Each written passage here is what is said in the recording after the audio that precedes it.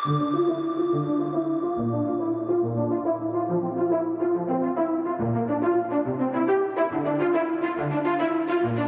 is the Multi-Faith Matters podcast. I'm your host, John Moorhead.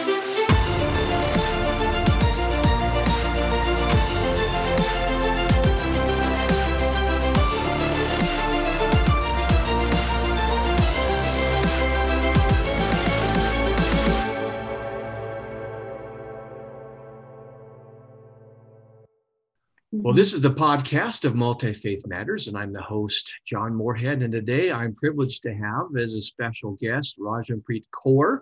And I'm going to read the bio that she sent along. She's the Senior Media and Communications Manager at the Sikh Coalition, the largest Sikh civil rights organization in the United States. Since 2017, she has worked to support a high-impact communications team that contributes to nearly every facet of the Sikh Coalition's work and drives groundbreaking media results on behalf of Sikhs in America. Since the start of the pandemic, this work has included press hits in national and news media outlets that highlight the Seva, which is selfless service. Sikh communities nationwide are leading to give back to those in need during this difficult time. So Rajanpreet, welcome to the podcast. Of course, John, thank you so much for having me today and for creating the space to have this discussion. Well, I appreciate you coming here. I know you folks have been busy in the previous weeks, and of course, before that, unfortunately, responding to some acts of violence against your community. Let me just start by, on a personal note, I have for many years been interested in learning more about the Sikh community. I'm in Utah now, but originally I'm from Northern California. I lived in Sacramento, and there was a large Sikh community there. And a little further north in the greater Yuba City area, there was, I think, an even larger Sikh community there. Mm-hmm. And every day I would drive by the Gurdwara, and I always wanted to make connections, and I was just never able to do it. And so your community has been on my heart and mind for many years, so I'm appreciative of this opportunity to do so. I always like to begin my conversations with a personal note, so the folks can know this isn't just about ideas, this is about lived lives and personal journeys. How did you come to embrace the Sikh tradition as your religious pathway? So I was actually just born into a Sikh family. And from what we know, our family has been Sikh for generations, long before we can remember. So it was something that I was born into, but I think a lot of, just like you said, my lived experiences along the way have over time strengthened my personal faith and also helped me realize in what ways the life that I live day after day, the actions that I take, they are all in some way influenced by the values of Sikhi. And so when I was a child, I remember going to the Gurdwara, which is the Sikh house of worship, on Friday nights and Sundays. And Sundays were the days when everyone in the community kind of took part. So those were the larger days of prayer. And on Sundays, I would also take part in Khalsa school. So that was kind of our version of Sunday school. And it was a couple hours learning to read and write in Gurmukhi, which is the script that's used in the Guru Granth Sahib, the Sikh scripture. And we'd also learn about the history of our gurus, who are the 10 Sikh prophets. And we'd also learn how to play instruments. So the instrument that I learned to play was the harmonium. So from a very young age, was very actively engaged. And on a more personal note, because I grew up in an area that did not have a significant Sikh population, the Gurdwara, our place of worship, really became for me this center of community. So as I grew up through practice, I was also learning along the way what Sikh values are. And so values that we talk about, like living truthfully and living honestly, giving back to the community, meditating on God. It actually wasn't until more recently, as I've grown up, that I've learned, again, just how significant these pillars are in who I am and how I think about the world around me and how I choose to act every day. I appreciate that, hearing your story. It's always good to hear about someone else's journey. Now, I notice I'm pronouncing something different than you are. I think a lot of people say seek. You're saying sick. Is sick the correct one, or are they variants? Or help me to pronounce things the correct way. Of course, yeah. I'm really glad you asked that because that is a question that most people ask. Because I think predominantly when you hear the word sick, you hear it pronounced as seek. The correct way to pronounce it is sick.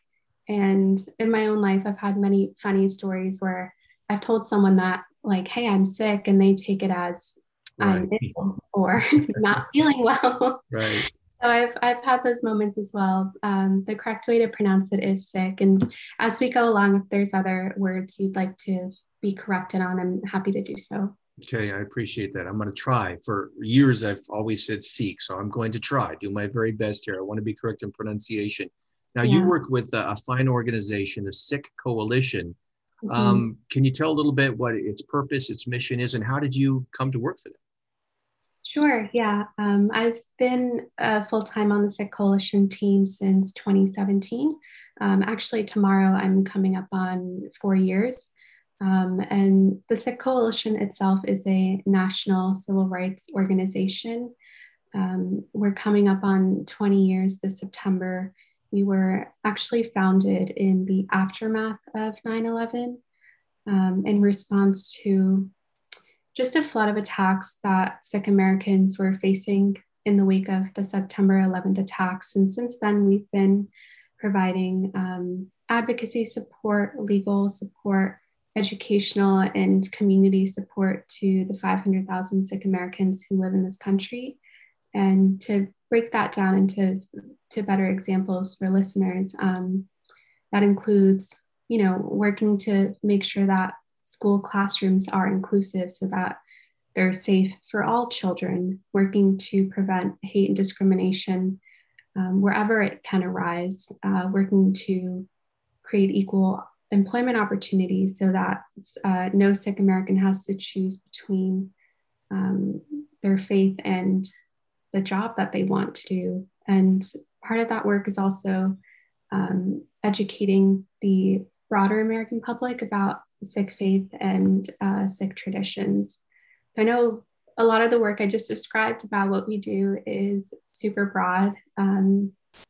It feels like there's a lot, but I would say the core thread that ties everything together for us in the work that we do as an organization is this belief that you have a constitutional right to practice your faith in this country without fear.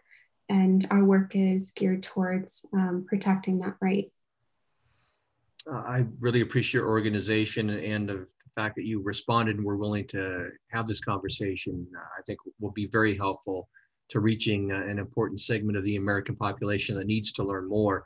What I hope to do in this conversation is twofold. One, to help the audience learn a little bit more about Sikhism, and also to learn about the struggles that your community continues to go through in America. On that first part, I think the Sikh community is probably one of the most misunderstood religious communities in America. You're often confused with Muslims. That's the assumption that many Americans make. And if you were to ask, I think the average evangelical Christian, can you tell me a little bit about what you know about Sikhism? You would get blank stares. So to help overcome that, can you sketch a little bit about some of the origins and the beliefs and practices so that we can learn a little bit more about our religious neighbors? Definitely, John. Before I get into that, I do want to address just one part of that question for the audience, this idea of having that assumption of perceiving someone to be Muslim, because that perception and that idea of Sikhs being confused for another group then kind of implies, right, that there's this correct group that should be affected. And as I go into some of our beliefs, you'll, as the listener, I think better understand my next line, which is, at the end of the day, no one should be targeted by any acts of hate, acts of violence because of how they look or what they believe. And so as I go into what some of the core beliefs in Sikhi are, I think you'll understand why I'm saying that. And so one fun fact that most people actually don't know is Sikhism is the 5th largest religion in the world. And the area that it's founded in today is considered to be modern day Pakistan and Northwest India. There are 25 million Sikhs, and the founder of Sikhism, Guru Nanak, was actually born in the late 1400s. So it's also one of the youngest religions in the world. And Sikhism is its own independent religion with its own scriptures, prophets, beliefs, practices. And at its core, what these beliefs say and what the Sikh worldview says is we believe that everything is connected. And so this idea of oneness is really strong. And we believe that people of all faiths worship this one divine being, which I can refer to as Vaheguru, who created this world that we live in and everything that's in it. And so because of this idea that we have of Vaheguru, of this divine presence, we believe that Vaheguru is present in all people equally. And so we, because of that, don't hold anyone above another for whatever reason. We don't discriminate on the basis of gender or caste or any other social identity. And in terms of religious leadership, there's no, one person is more worthy of holding that leadership than anyone else. It's open to people of all backgrounds. And so going back to this idea of oneness, of Vaheguru being present in all people, it's what motivates Sikhs to constantly contribute to the world around them and to cultivate the spirit that is very loving. Because for Sikhs, finding love and practicing this love with the world around us is both the means, is both the end and the means, right? And so one way that we do this in practice is through action. So seva, which was the term that we talked about in the beginning, is this idea of selfless service.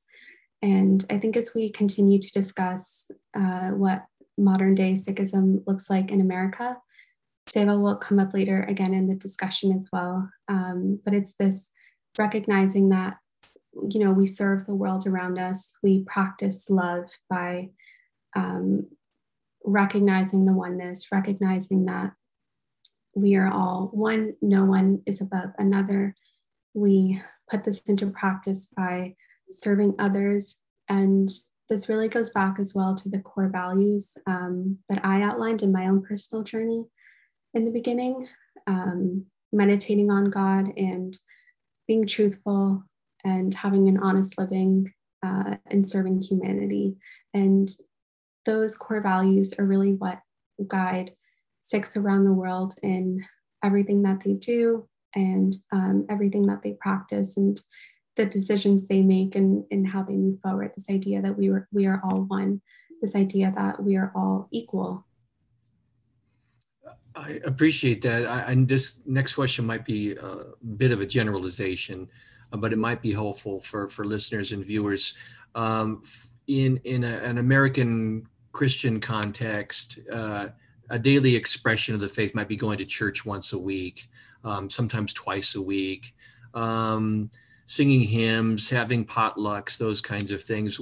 What does, in general, how would a daily lived out Sikh religious expression, what would that look like?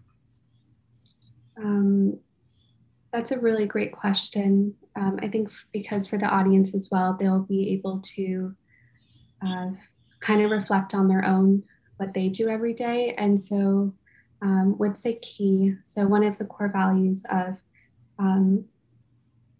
in Punjabi, it's called Nam Japana. And so that's meditating on Vaheguru, meditating on God, meditating on this divine presence within us all. You'll find that many Sikhs have daily prayers that they do. And the idea is to do them right at the start of the day, typically before, during, when the sun is rising, and then daily prayers in the evening as well before you go to sleep. And so that's one way of practicing that. You can also go to the Gurdwara on Sundays, Fridays, whichever day of the week that works for you. The Gurdwara is actually open to all at any point, and be in community and practice Nam Japana together, practice meditating on God together in that service of community. And then another one is that idea of practicing seva, of giving back to others. There really is no set structure. There really is no, you need to do this every day, or you need to do this in exactly this way. But wherever we get a chance to give back, that's really what it is, to put that belief into action. And so one really great example is in the last year, since the start of the pandemic, there's been multiple initiatives across the country that different Sikh communities or Sikh community members have taken up to give back to those in need around them, whether that's donating items to the local food pantry, or that's dropping off pizzas at hospitals and police stations to show appreciation for law enforcement, or dropping off meals to the homeless. Whatever it is, there's multiple opportunities and ways that Sikhs have been giving back to their community. And again, I think the important part to remember is that there's no such structure or way to do that. And so for us, in a way, it's like you're given a guide, and it's up to you to figure out and put into motion how you want to practice that belief. If you are enjoying this podcast, please consider becoming a part by sharing on social media, clicking the like, and visiting our patrons page and website donation page. You can find the links on the program notes and YouTube comments. Thank you for your partnership. Now back to the program. Thank you for navigating that question. I think it's important specifically for my audience because Protestants, and particularly evangelicals, they're so belief and doctrine oriented. Mm-hmm. And I think if you really want to understand where someone is coming from in another religious tradition, even your own, is to get to that lived religion question. How is it lived out in daily life? So I think that will be helpful for them. Now, you talked a little bit about the origins and history of Sikhism. This is kind of a transitional question. How did it come to America? And I've noticed that Sikhism is starting to become a part of the fabric of daily American life. I see the occasional news stories of a Sikh police officer who has been granted the right to wear his head covering on the job and things like that. So can you talk about how it came to America and what is it starting to look like as it becomes a part, or at least it's always been a part, but a more visible expression of the mainstream of American life? Yeah, definitely. So I mentioned towards the beginning that Sikhism originated in modern day Pakistan, Northwest India. That region is called Punjab, and most of the world's Sikh population still continues to live there. But there is a flourishing diaspora worldwide, and much of it's actually concentrated in the Commonwealth because of how migration happened within the British Empire. But along that time as well is actually when Sikhs first immigrated to the United States. And so that was about the late 1800s. And today it's estimated that there's about 500,000 Sikhs living in America. And we are concentrated on in basically two areas, but many other spaces as well. So California has a very significant Sikh population, and New York and New Jersey, the tri-state area over here, does as well. And I would say in recent decades, there's also more significant populations popping up in places like Michigan and Texas and Florida. And so along with that, there's also an increasing number of Sikh houses of worship across the country. And so one thing that the listeners could do, even if they wanted to pause right here and learn a bit more, is look up where the nearest Gurdwara is to them, or Sikh house of worship is to them.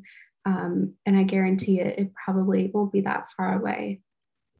But as you talk about Sikh representation, especially in the last couple decades, after 9/11, Sikhs have experienced a lot of hate and discrimination, and that has been very, very visible. And I can say for our community, even though we don't want it to be our defining narrative.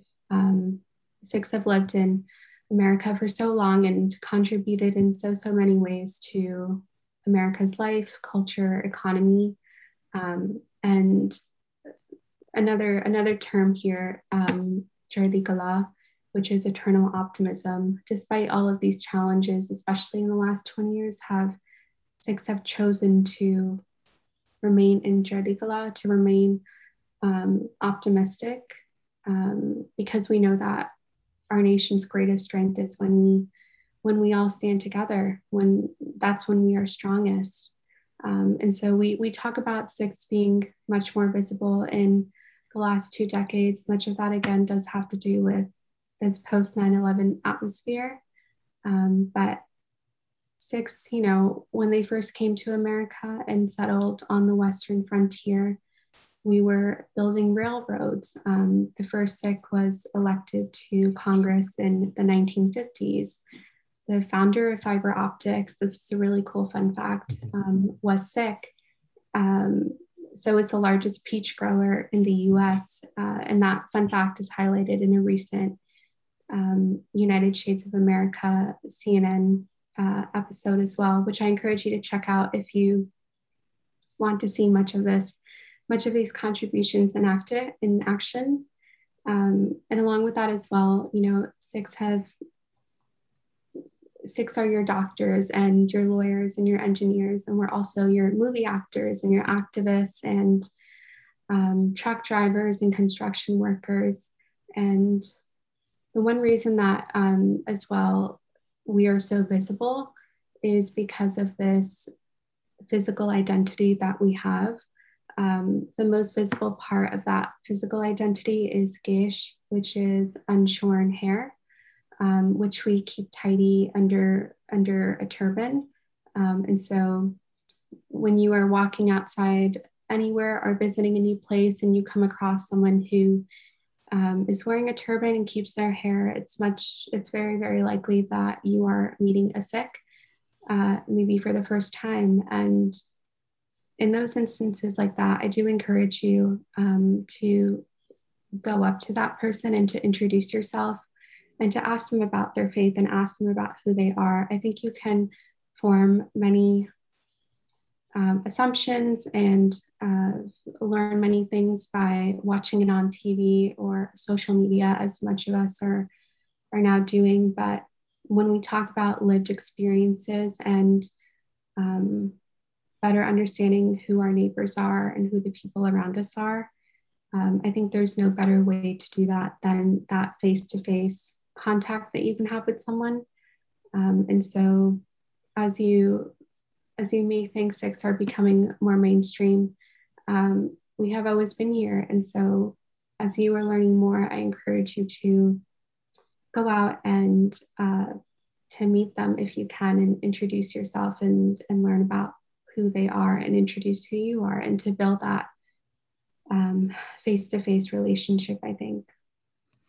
Now, we certainly don't want your community to be defined by this, and I don't want to dwell on it, but I do want to make sure the audience understands some of the negative experiences of the Sikh community. You mentioned acts of prejudice. They have been connected to acts of violence. Can you touch on some of those? We see so many shootings in the news today, it's easy to kind of take a blind eye and a deaf ear to that. But your community has been targeted on occasion. Can you mention some of those, and what do you think it is? What are the primary driving factors that are contributing to these acts of violence?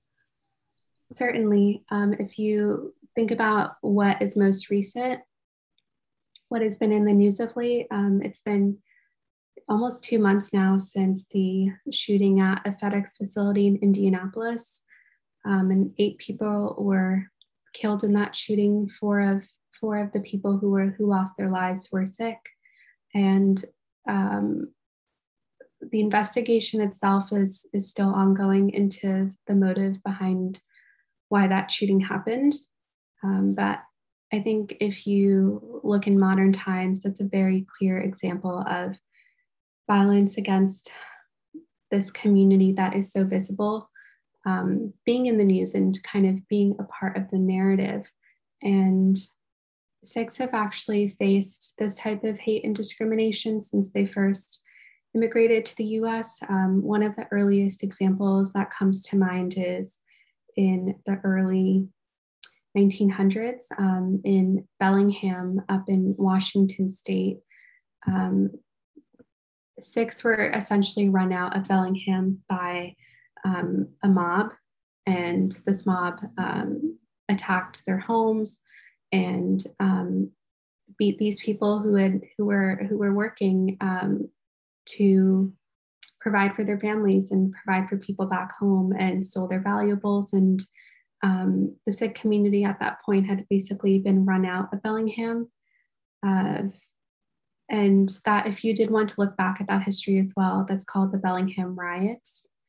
And that happened in Washington state. And kind of fast forward, there have been incidents of discrimination and harassment, violence throughout then the 20th century.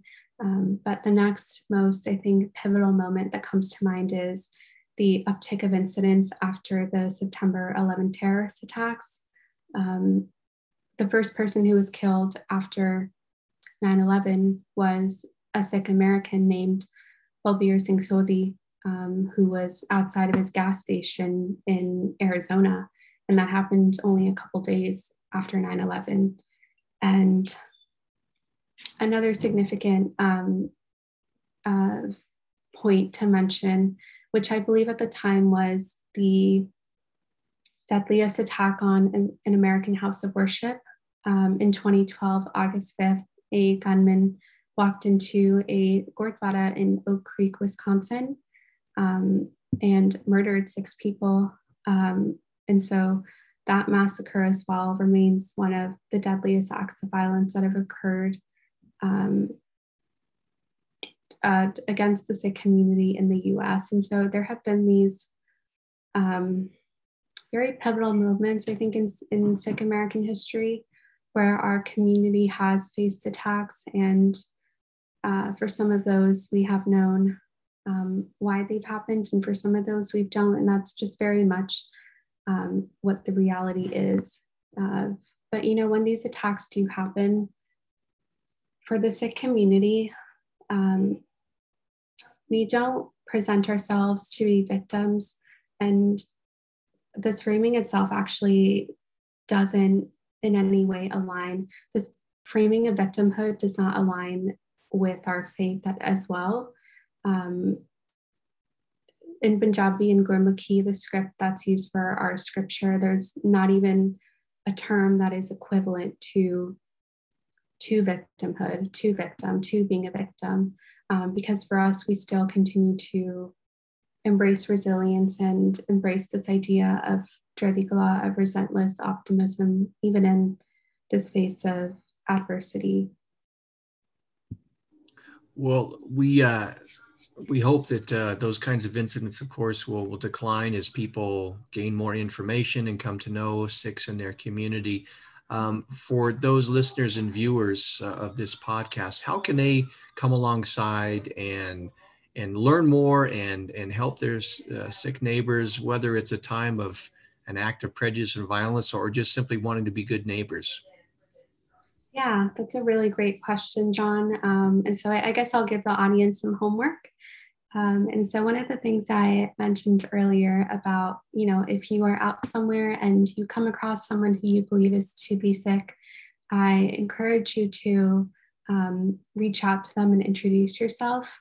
It can actually just really bring a smile to that person's faith who may already feel kind of like all eyes are on them or might be uncomfortable in a new place.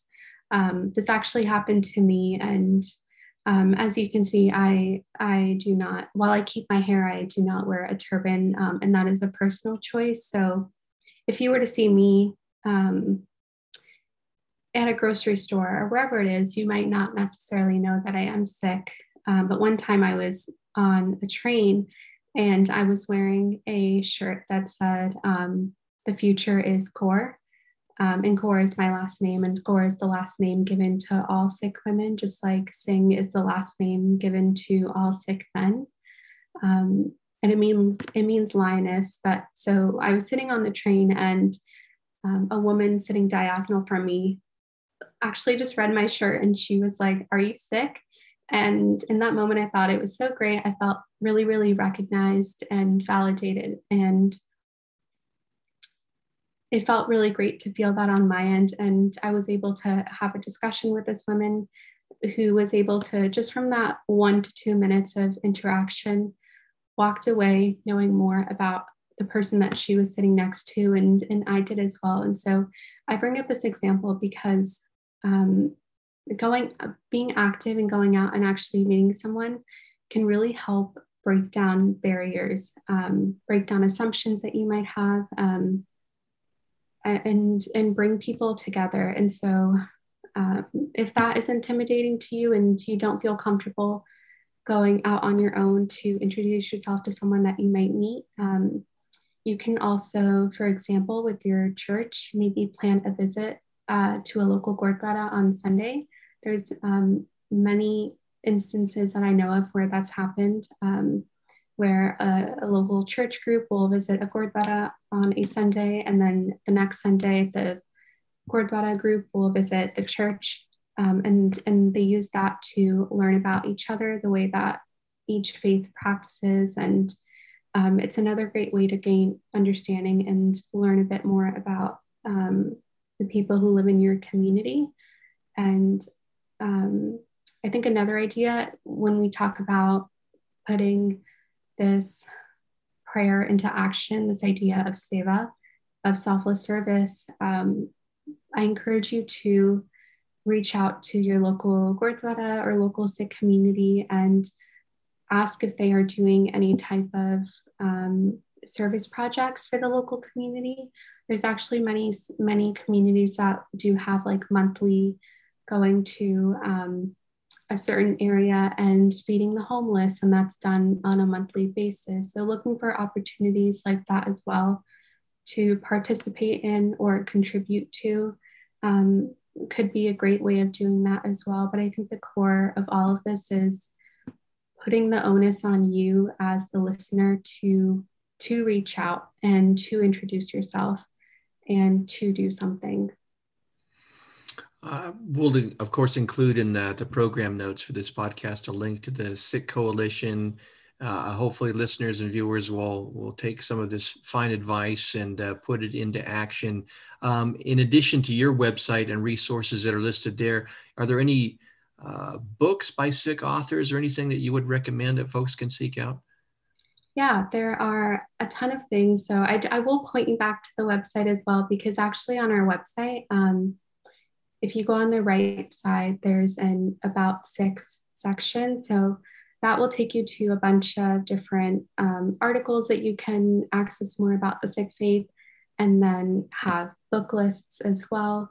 And if you, for example, want to introduce the Sikh faith to your children, if you go to the education part of our website, we have lists and lists of books written by authors who feature Sikh characters. And that's also a great way to introduce a new faith, a new idea to your kids. But so in addition to our website, to go there, there's articles, there are book recommendations. Another website that comes to mind is sikhnet.com. So that's spelled sikhnet.com. And then a third would be sikhs.org, sikhs.org. I'll include those in the program notes as well, so that folks have a variety of resources to seek out. Again, I just want to thank you for taking the time. I know you folks are very busy at the Sikh Coalition, responding to all kinds of things and doing great work. And you took time out of a busy schedule to have this conversation, and hopefully to educate and open the hearts as well as the minds of Christians. And I do have some non-Christians who listen as well. And I just appreciate you making the time and sharing this with us today. Of course. And I really appreciate you, John, creating this space as well, because that last part that I mentioned at the end of putting prayer into action, in a way, this is a great example of it, because you are taking it upon yourself to use your platform to educate people about something that might be new to them or something they might know a bit about, but it's a great space to share more. And I think just doing that is really impactful and really powerful. So just having the space to speak about Sikhi today and to speak about the Sikh faith and traditions. And hopefully I hope that anyone who's made it to the end of this podcast, and thank you so much for listening to me, is you'll walk away with even just one new thing that you've learned. I think that makes a big difference. Well, again, I want to thank you so much. My guest has been Rajanpreet Kaur, and what we try and do here at Multi-Faith Matters at the podcast is to help evangelicals not only love God, but love their multi-faith neighbors, and to exercise neighborliness and hospitality. And Rajanpreet, you have been very helpful in that regard. And if there's ever anything I could do in my network of like-minded evangelical Christians who have an open space in their hearts and minds towards those in other religions, if we can be of any help to the Sikh Coalition, please keep me in mind. I definitely will. Thank you, John. Again, this is the Multi-Faith Matters podcast. I'm the host, John Moorhead, and I want to thank everyone for watching and listening. Until the next issue of the podcast.